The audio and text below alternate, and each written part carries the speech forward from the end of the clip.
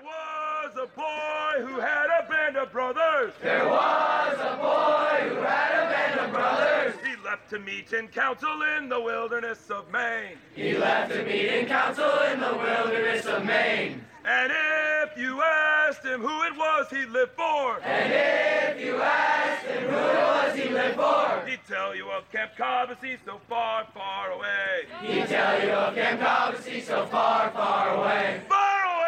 Far away! Far away! Far away! He'd tell you of Camp Cobbossee so far, far away. He'd tell you of Camp Cobbossee. Good evening, Cobbossee families, and welcome to the Cobbossee Evening Fireside Podcast. What a podcast we have for you. The Warriors and Rovers are in their beds, although they are certainly not asleep, not after what happened today. The sun has gone down over the bunks, and it's time for you to find out what happened today. Each morning, before the boys sleepily shuffle off 2 morning flags, blue sheets are put on each wooden breakfast table. They are the color of a Maine summer sky. And each boy and each counselor looks over those blue sheets to see what will happen today. This is your blue sheet report about what did happen today. And just in case you're wondering, it was another hot one. That's right. Probably 86 degrees and muggy. Did we care? A little bit, but we got really, really into it. And we had lots and lots of Gatorade. I drank the Gator out of some Gatorade, I tell you what, today. So did everybody else. So today's Blue Sheet Report, that is until everything went completely ballistic. For Friday, August 5th, it was a B and an E day. On duty today were the Spartans. Head on duty this evening is Adam. Flags today, Brian. And the Octagon belonged to Davion. See what I did there?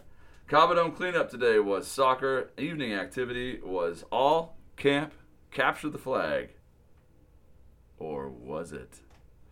On deck, Rovers and Warriors maybe were supposed to have a group night. Council and Sachem were supposed to have a waterfront night. Laundry today, non-bunk staff. Laundry tomorrow, Machias, Sacco, Sebastopol, and Sachem. Happy birthday today to Russ Reeder and Enrique Sanchez, 2 very, very alive young men. Very full of life, very full of answers to the questions they got asked by our birthday specialist, Owen Friedman. Also, you should just check out the pictures because they both look deliriously happy. The brother-sister lunch happened today as well at 12:15. Is there anything that didn't happen today? I'm not sure that there was. 12:15 at the dining hall. Got to see all the Cobbossee sisters and cousins. Even my niece came. It was great. And we got to hang out and eat food under the trees of the garden grove. Cobba choices today for Rovers. 7v7 with Ari and Alvi. Basketball with Birch at the Cobbadome. 5x5 lacrosse tournament with Steve. Also Shmoo, Alex, and Loki. And then archery with Canman with Minjay and Leo. Warriors. Cobba choices. Soccer with Chris, along with Sam B, Pesci, Waldo, Zach, and Fernando. Kickball with Big Nick, that Joey with Deshaun, Cole, and Heiko. And handball with Nasher with Palumbo, Mika, and Robbie Rockets. That's his real name. It's on his birth certificate. Gaga with Emmett and Santi, helping is Cody, and then Council and Sachem. Baseball with Sal at Bluey, with Tony, Hazy, and Giancarlo. And then basketball with Guillermo at Griff's Court. Logan, Mikey, and Santi. Open tennis with everybody. And then urban golf with Joe Rip, Jalen, and D-Rudd all together. D-Rudd and Joe Rip playing golf. Sounds like an Adam Sandler movie. Spike ball tournament with Zay, with JP and Tyler helping out. And that was the Blue Sheet Report for today. Totally a normal day, right? Maybe you'll find out after the break.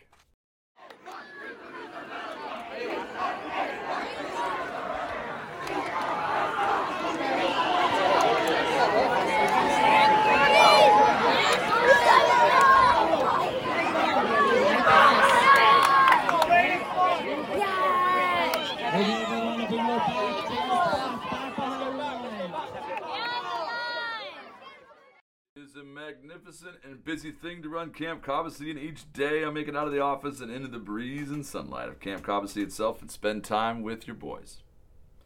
Sometimes it's a game of knockout, sometimes it's watching an intercamp, and sometimes it's just marvelous one-on-one time with a single boy, and those are often my favorite times. This is what I saw today. Now then, there is a complex relationship between the oldest boys, who we call the sachem, and the camp directors, assistant directors, and directors. And that's because the sachem, well, they're leaving. So they don't have a lot to lose. They tend to be a little bit more mischievous, but they're also great boys who we have a lot of relationship with. So it's also quite easy to sort of, convince them that super terrible shenanigans are not on the table, but fun and cheeky ones might be. So there's a lot of back and forth between the directors and the sachem. The sachem of this session are exactly that. They are funny and beloved and a little cheeky. And this group in particular has gone way back with us. I mean, I was asking them two nights ago, to just raise your hand if you were here in 2014. And then I said, raise your hand if you were in 2015. And so many of them raised their hands. They've been here for so long. They've been here in all of the magic of the last 8 years. And that's really cool. I mean, I really can't say enough about what it's like to be a camp director and watch boys grow up in this way. And they figure prominently into this because there's lots of back and forth. Did the sachem actually raid the kitchen a few days ago? Yes. Did they, more like a week ago? They did. Did they take a whole lot of stuff? Yep. Maybe more than any sachem ever has before. Did they get consequences? They totally did. But they also set the framework for all of the amazing stuff that happened today.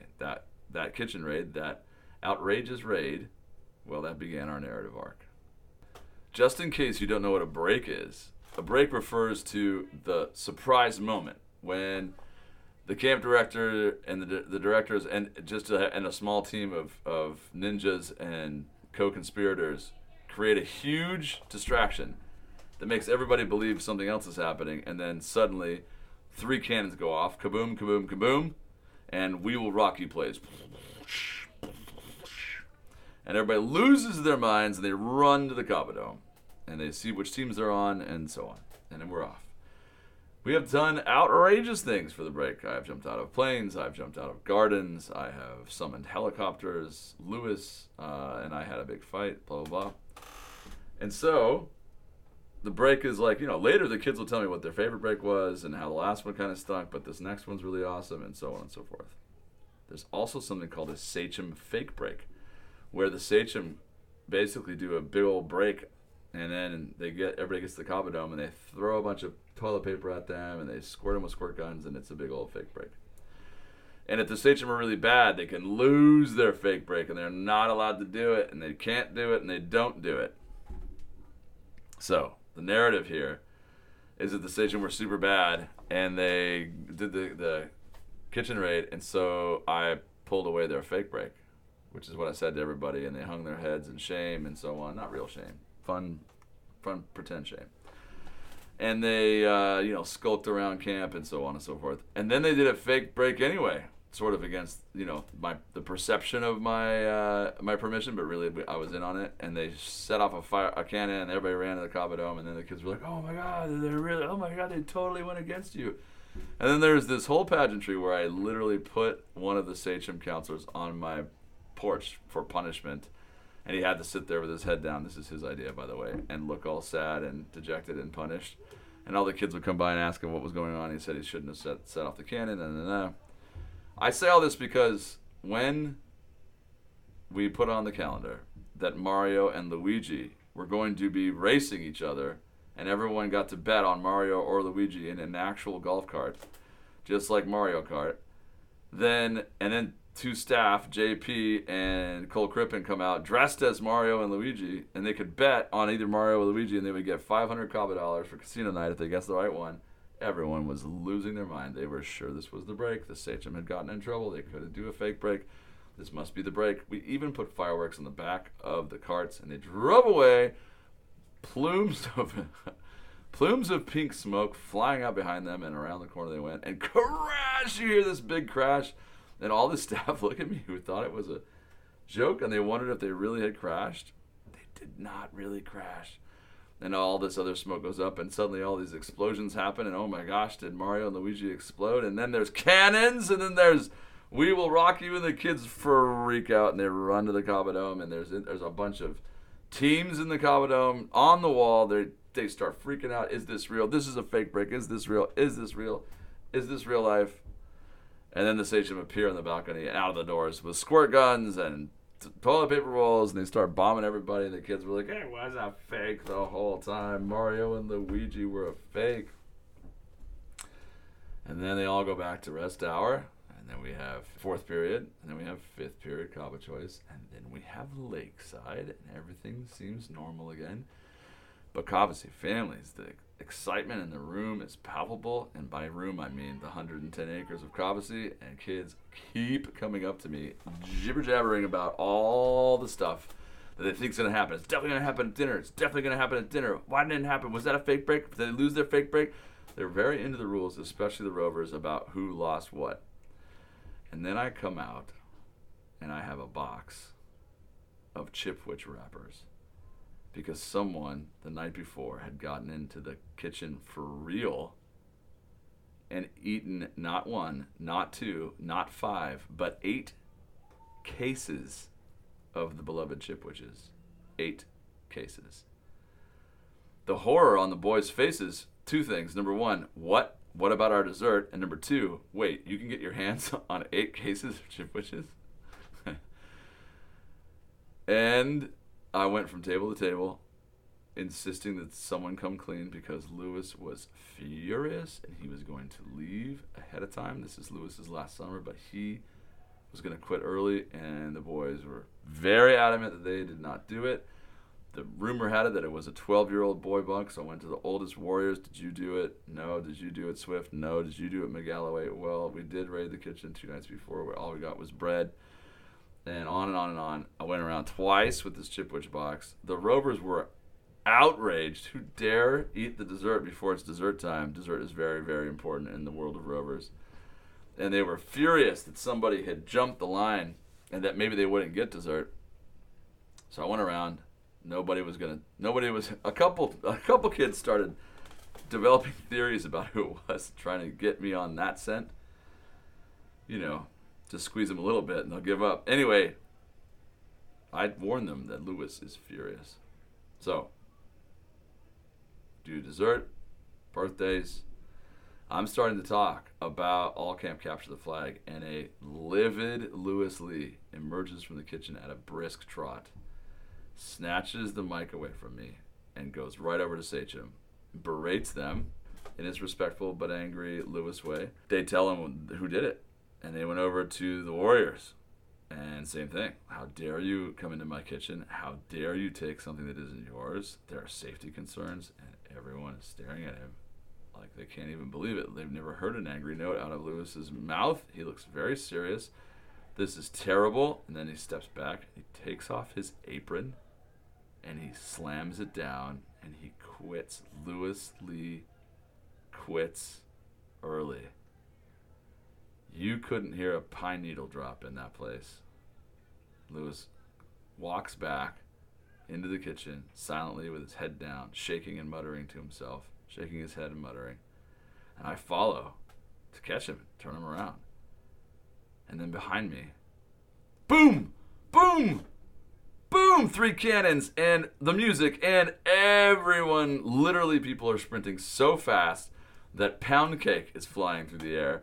And they are off to the Cobbodome, and everybody's freaking out and screaming. They heard 3 cannons. This is real. This is it. It's actually happening. And then suddenly, there's people at the Cobbodome saying, going back to the football field. Go back to the football field. And they would go back to football. And there's smoke pouring out of the Isengard climbing tower. It's coming down. This has to be real. Those are real teams those people are holding. Holy smokes, this is actually real. And then, wait, are those fireworks shooting out of the top of the climbing tower? Those are fireworks after all. They're shooting, and they're exploding, and the kids are shrieking and jumping and screaming, and they can't believe it's real, and it is real.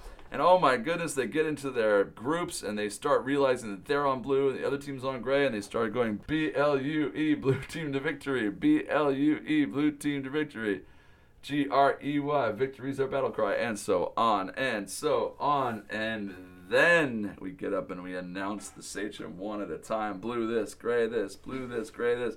People are jumping on them. People are freaking out. And then the vans roll up. And the door opens. And it looks like it's Lloyd Johnson. Could he be the general? And they all hug him. And it's not Lloyd Johnson. It's not him at all. It is his Padawan learner. It is his head teaching pro. The blue general is Davian again. It's Davian once more, the victorious general of the Blue Panthers. Davian is back. It's Davian the veteran as one of the generals. And then the gray van pulls up. Dags gets out, opens the door, and the head counselor and also victorious general James Metcalf leaps out with a huge grin on his face. And what do you know? Two victorious generals now facing off in Color War 35. Color War has broken. Color War has broken. Color War has broken. We don't have scores, although as I speak behind me, Group 9 is playing tennis, Group 10 is playing soccer, and Group 11 is playing basketball. There's also volleyball later.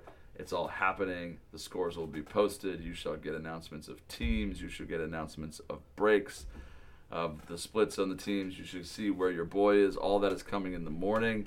But for now, Color War 35 is underway. We are off.